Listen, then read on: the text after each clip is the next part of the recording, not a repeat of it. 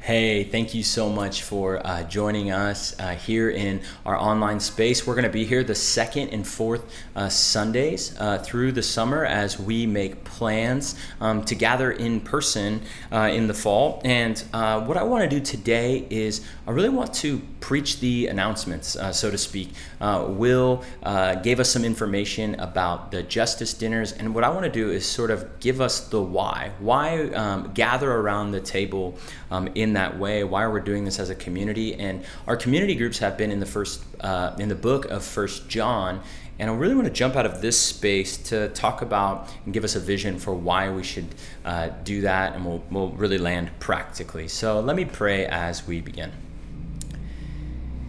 And so, God, I love you, and I just pray that even though there are barriers clearly in gathering in this way, I pray that you would, by your Spirit, speak to us. And I know for myself, I need prayers right now that my words would be from you, that you'd give me clarity, and that the words of my mouth, the meditations of my heart would be pleasing to you. I need your help, God. It's in your name we pray. Amen.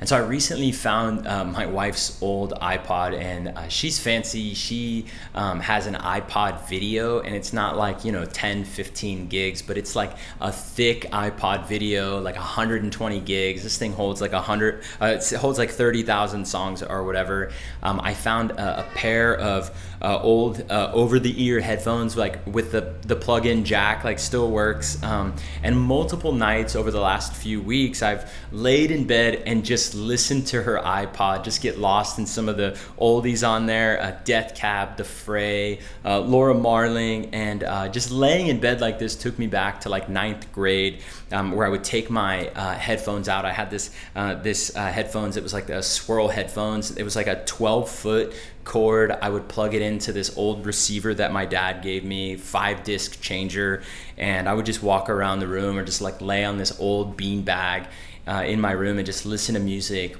with my eyes closed. And doing this is like in such sharp contrast to how we listen to music today. Headphones in, different apps open, social media scrolling. But when I do this, I'm not trying to be in a million places at once, but when we listen to music like the old way, it's like you're only there, right? Just sitting, far more focused. You're catching lyrics. You're more in tune with the vibe and the flow, and you don't just listen, but you really hear, right? Not just passively, but actively hearing. And if I could just bridge this metaphor with people, to really hear in this way is to love. To be attuned to people in this way is to love. David Augsburger writes, "Being heard is so close to being loved that for the average person, they are almost indistinguishable." And this is our agenda for today, is love. This is the vision the author of First John wants to put on display. Now, if you've never read the book of First John, it's absolutely amazing. If you read it straight through, you might find that it's a bit scattered. There's not like a clear logical flow to the whole thing, but rather it's sort of repetitive, or the author is trying to cycle around different ideas in different ways. Or if you're a bit mystical or spiritual, you might say, "Well, I love this. There's these seemingly vague but positive vibes." And then you grasp some of John's intensity in writing this, the stark contrast based on these simple ideas: light and darkness, evil and good, hate and love. But ultimately, that is what John has in mind, is love. And John is not vague if you take in the book as a whole about this idea of love. He simply states, God is love, and love comes from God. And I know that sounds like, wow, that's like mind-blowing, that's big, that's something that could easily permeate the whole Bible, right? That God is love. But then he moves further, right? God is the source of love, but then he goes on to speak to the fact that Jesus is the embodiment of God's love. And so if you want to know how to love, you look at the life and the person of Jesus. But then he takes it even a step further, and this will be our focus for today, is to love God is to actually love other people. To love God is actually to love other people. And here's how John's admonition begins for us today. In verse 11, "For this is the message that you heard from the beginning, that we should love one another." And hopefully you're with me there. You're like, all right, like regardless of what you believe, that's great. Love. Hopefully you're hanging in. But then it gets a little bit tougher here. Verse 12. "We should not be like Cain, who was of the evil one and murdered his brother." And why did he murder him? Because his own deeds were evil and his brother's righteous. "Do not be surprised, brothers, that the world hates you. We know that we have passed out of death into life because we love the brothers. Whoever does not love abides in death. Everyone who hates his brother is a murderer, and you know that no murderer has eternal life abiding in him." And so clearly, there's a very intense logic here. And I'm just guessing if you're watching this today that you've never murdered anyone or you don't have any plans to murder anyone. But really what the author is doing is he's pulling us into a sort of logic about the dichotomy between love and hate. And what he's saying is in our culture, it's actually quite easy, right? To point out the fact that we are good quality people, right? Well, look at them, right? I'm a good person if you compare me to them. I do the right things. I make the right choices. When I go to Whole Foods and I'm in the self-checkout line, I pay for my bags instead of lying and saying I'm not taking theirs. But they, right? What they do is worse than me. I only hate people quietly, but they murder people. And so what the writer is actually doing is he's saying, well, if there's hate in you, you're actually abiding in death. And what we have here is a really profound logic about love. That there's a litmus test to show if you have life or you have death, and the litmus test is love. When I was 17, I used to clean pools. I was a pool boy. And pools are sort of about, and cleaning pools is sort of about getting the debris out of the pool, sweeping down the sides, cleaning the filters. Some of that is a way to clean the pools, but the primary way to clean a pool is through the chemicals. And in order to know what chemicals you need or to test, the litmus test you need is like a little test tube and strips. And you take this litmus test and you test for the hardness of water. You test chlorine levels, pH levels, the acidity. And so you take that test strip, you dip it in the pool, and then you take it next to the chart that's on the tube, and after that do you need to add acid or chlorine or new water. It's a litmus test. And this is what the writer is saying here, is that there's a gauge or litmus test, and it's actually love. Verse 14, "We know that we have passed out of death into life because we love the brothers. Whoever does not love abides in death." And so the litmus test to show if you have life or if you have death is in your love. Jesus says something different, something similar in John chapter 13, verse 35. He says, "By this, everyone will know that you are my disciples, if you love one another." See, it's quite easy to say, okay, well, that's actually great, Russell. Like, I actually needed this reminder that I need to be more loving. This command to love. But there's a couple problems here. Is one, that is very vague, right? And because it's vague, it's probably like, I'm going to walk away from here and be like, yeah, there's a couple things that I could do to be a more loving person, right? I'll probably, need to have that conversation, or I need to talk to that person. That's great, right? But number two, John's message and the gospel message, if you take in the entirety of the Bible, gets lost if you take it to mean only a moral or ethical principle for you to walk away from. Rather, the writer is saying the way that you love is actually a litmus test for how it is that you understand the love of God. Now, does that mean you're going to walk away from here and you're going to get this all right if you understand the love of God? Not necessarily. We're humans. We mess up.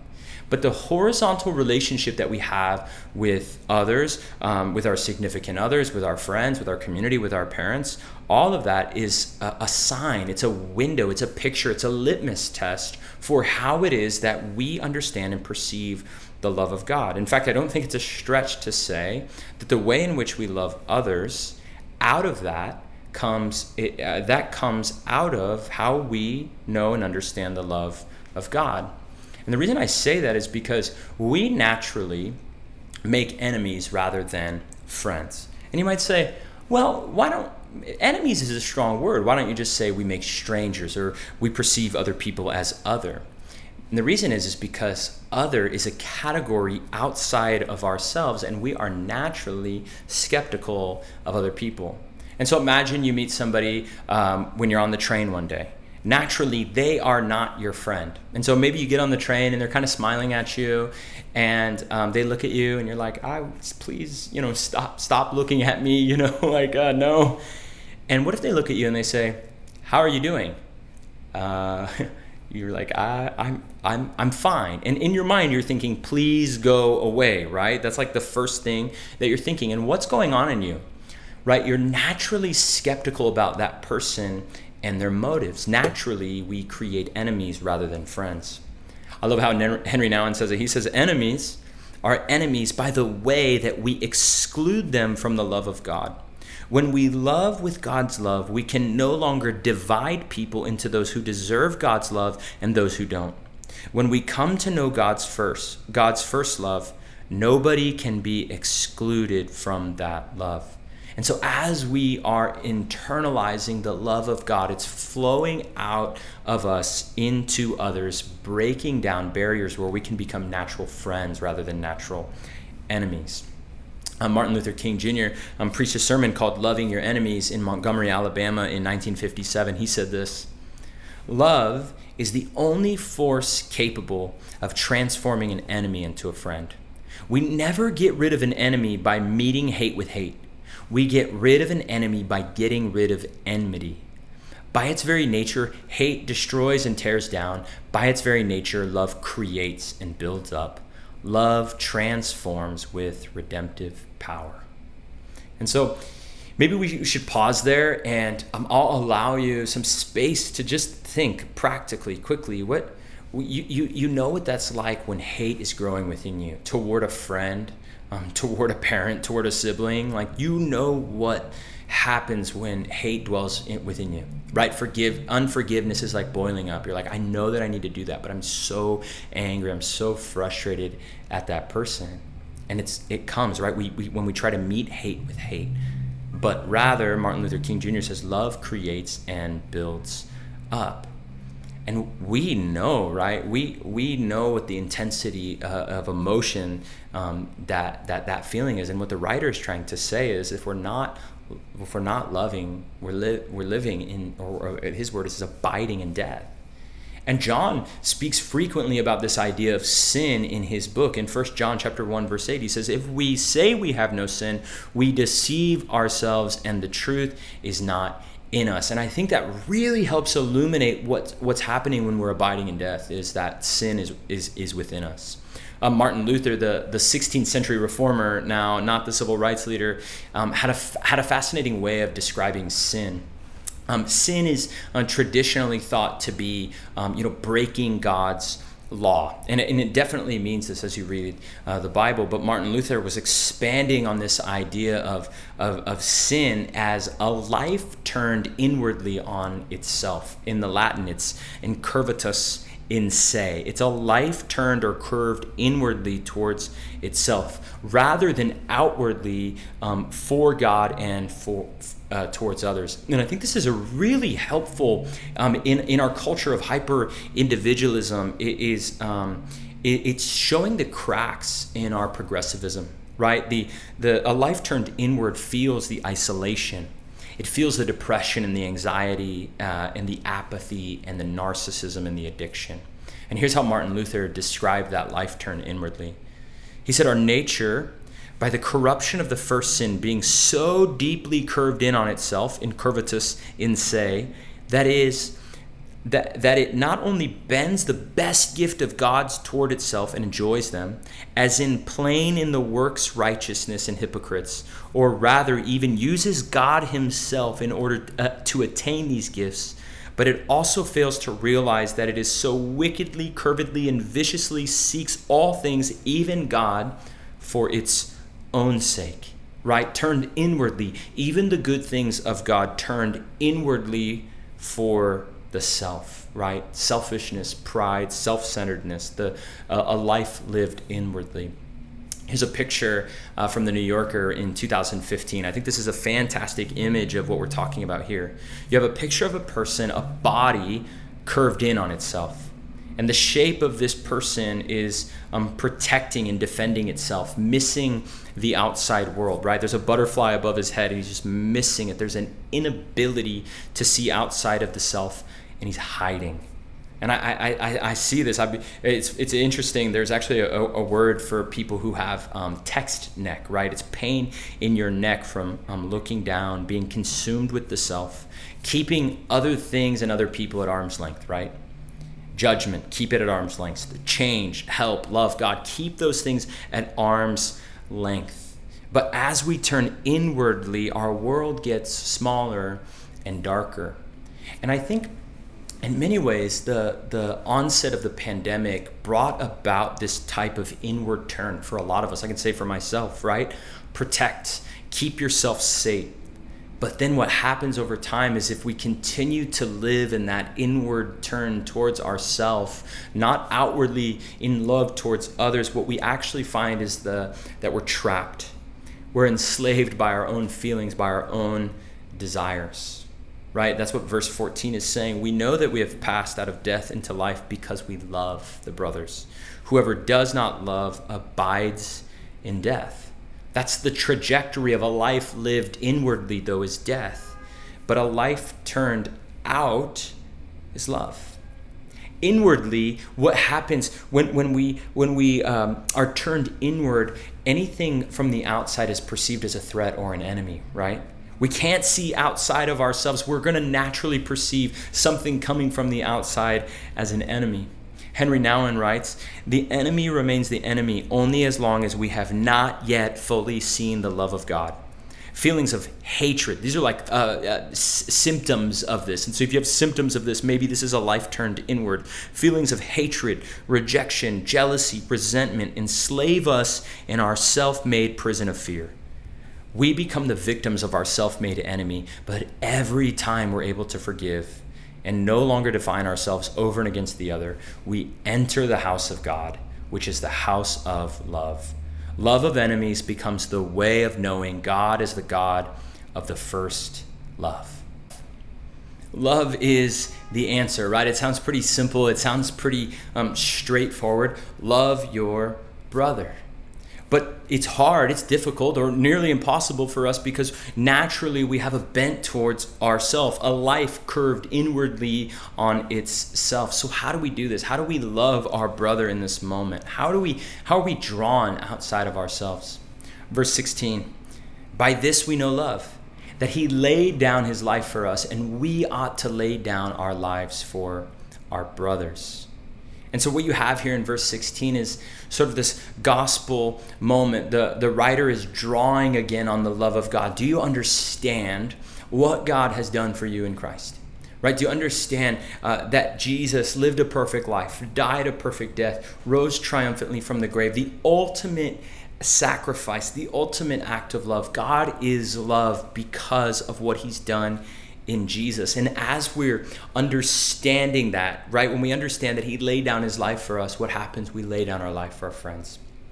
My daughter loves to go to the park, and they turned the water features on a couple weeks ago at the playground, and there's this wheel, and it has like these cone-shaped buckets on the wheel, and the water feature turns on, the spout begins to pour in water, and as that bucket fills up, it turns and dumps, and it spins, and another cone catches, the water fills up, and it just continues to turn and to dump water. And I just sort of get this picture here of overflow. Do you understand that Jesus laid down his life for you? Okay, well, as you do, your bucket is getting filled up, and it's just overflowing onto others. And as that happens, here's what John says. "If anyone has the world's goods and sees his brother in need, yet closes his heart against him, how does God's love abide in him? Little children, let us not love in word or talk, but in deed and in truth." And so the big idea is like, hey, we ought to lay down our life for our friends. But like, then John begins to get a little bit practical. Well, how are you going to lay down your life for your friends if you don't simply see your brother in need, right? See, and this word see here, but if anyone has the world's goods and sees. The word see there is not just to see, but to discern and to experience. And so if we're going to actually be able to embody this command, we actually need to wake up and we need to pay attention. Alexandra Horowitz writes a book called On Looking. It's a walker's guide to the art of observation. And in it, she poetically captures what we miss when we walk our neighborhoods. She takes 11 different walks around New York City, and she gathers other people's unique experience about what they see and what they observe in their prospective neighborhood. And she has this ability to intentionally see what others see when they walk, and to wake up, to pay attention to what's around us. It was when I was thinking about this and I read this book, it's like this, I have this perpetual aversion to paying attention. And what she begins to speak to in the book is when we walk our neighborhoods, we actually over time lose a sense of expectation. So we actually are unable to see because we've lost the mystery. And she says this in her book: part of what restricts us seeing things is that we have an expectation about what we will see. And we actually perceptually restricted by that expectation. In a sense, expectation is the lost cousin of attention. Both serve to reduce what we need to process of the world out there. Attention is the more charismatic member, packaged and sold more effectively, but expectation is also a crucial part of what we see. Together, they allow us to be functional, reducing the sensory chaos of the world into unbothersome and understandable units. And so, if we're going to see, then we actually need a sense of expectation and a sense of anticipation. And so, hopefully, you're with me on this journey. You're seeing where I'm kind of headed about this idea of what love means, what it looks like to embody it. We're seeing a life turned inward, but how is it that we accept the love of God and it opens us up to others, right? We're catching the heartbeat for genuine love. And that's what verse 18 is all about. Little children, let us not love in word or talk, don't talk about it, but in deed and in truth. And so how are we doing this, or what's the plan to love? And I told you before, we're trying to preach the announcements today, which is these justice dinners. And you may be thinking, why start here? Why come to the table? Hopefully, like in this post-COVID, I'm like anticipating we're in the right direction, right? I don't want to get too far ahead of ourselves, but why is this sort of the first step? And the reason is as I've been examining and thinking about the life and the person of Jesus, Jesus's ministry wasn't magic. In fact, it was a fairly practical journey that began with eating. The Gospels, Matthew, Mark, Luke, and John, regularly show people eating with Jesus. Luke chapter 7, verse 34, it says, "The Son of Man has come eating and drinking, and you say, 'Look at him, a glutton and a drunkard, a friend of tax collectors and sinners.'" Well, why is Jesus at the table with these people, right? Jesus ate with strangers and outcasts as a consistent way of demonstrating that table fellowship was to nurture others and not just for simply self-enhancement. Jesus ate with strangers and outcasts to reject a social system of hierarchy and exclusion by welcoming everyone into communion with him. Jesus ate with strangers and outcasts to enact grace and community. He ate with strangers and outcasts to create a space to listen and to pay attention and to meet needs. One commentator I read this week said, Jesus got himself killed because of the way that he ate. Not because he ate with his mouth open, but he ate with his arms open to those who would have never been invited. And this is the motivation. This is the love piece, extended outwardly. This is why we want to gather around the table. And this is a spiritual exercise. This is a spiritual practice. This is what Norman Wiersbe writes in his book, Food and Faith. And this is just a fun book about food and eating. He says, it is helpful to characterize eating as a spiritual exercise. The purpose of people who gather around a table to eat is not simply to shovel nutrients into their body. Eating together should be an occasion in which people learn to become more attentive and present to the world and each other. Because eating is something we regularly do, it can be the training ground where people learn to articulate their fears and worries, but also name the many sources of nurture and help that are evident at the table. With the help of each other, we can practice the skills of conversation, reflection, and gratitude that contribute to a more completely human life. Eating with each other, we discover the world and learn to evaluate and respond to it. We begin to see that we are part of a community of life that requires us to be responsible members within it. And so we want to do these justice dinners to create a free space where we can come and we can naturally be friends rather than enemies, even with those unlike us.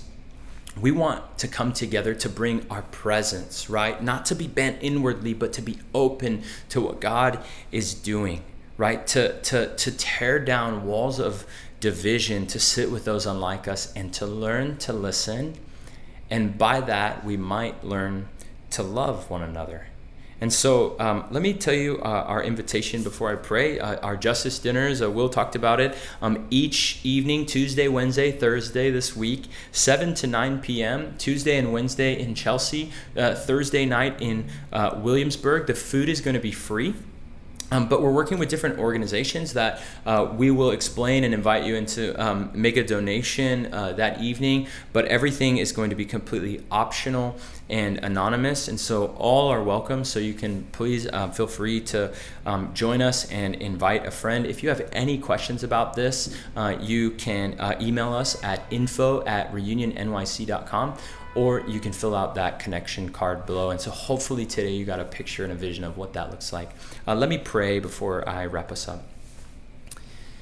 And so, Father, I love you, and I pray for this week, for these dinners, that as we gather around the table, that you would be in our midst, that we would push through the ways in which there's tension or awkwardness or walls are put up, but that we would feel free to just come and to be ourselves, to listen, to hear about ways and matters of justice that are beyond us at times, but to really come and to share our experience in a way that is real and that's authentic. And I just pray that if your Spirit is nudging us or responding us to do something today, that you would invite us into knowing what that is. A phone call, a way of listening or experiencing others. Maybe it's a way that we've been inward and we need to be open. I just pray that we would be responding to you now by your Spirit. It's in your name we pray. Amen. Well, thank you so much for being with us. The links for everything that we talked about today, the signups for the Justice Dinners, are below. There's also a link below to give generously. If you call Reunion your home and you want to give back to what God is doing through our community in the city, you can do that, reunionnyc.com/give. And what we want to do when we gather too is we want to give the why behind why we do these things. And so we have a giving liturgy. So I'm going to read this. If you want to read it, I don't know where you are, but you could read this too. And it simply says this: Father, you are an abundant giver. There is nothing I have that you have not given me. All I have and am belong to you. Help me to honor you with my resources. Free me from the deceit of riches. Lead me on the path of generosity. All that I have is yours. All that I have is you. Use our gifts for works of love and mercy and to the increase of your glory. Amen. And of course, if you're just visiting us, please feel no compulsion to give. If you'd like to reach out to say hello, you can fill out our Connect card that's below. Let me send you with a blessing. And so, may the Lord bless you and keep you. May He give us the ability to love, not just in word, but in deed. May the Holy Spirit fill our cup so that we may overflow onto others. And may we be sent out to eat, dine, and see others, that we may really hear and listen and learn. Amen.